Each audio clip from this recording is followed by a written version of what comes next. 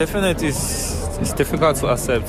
It's like a sucker punch because we fought hard for that equalizer, and we were looking like we're gonna get the second goal. So I think it also killed our momentum how we considered that goal. So I won't lie, we're a bit disappointed as players. You feel maybe organization could have been better? Definitely.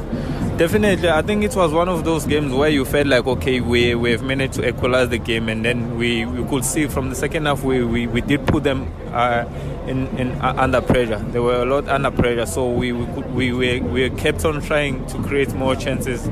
But then unfortunately, after we considered that corner, that's how they scored their goal. How would you describe this tournament for yourselves as Bafana?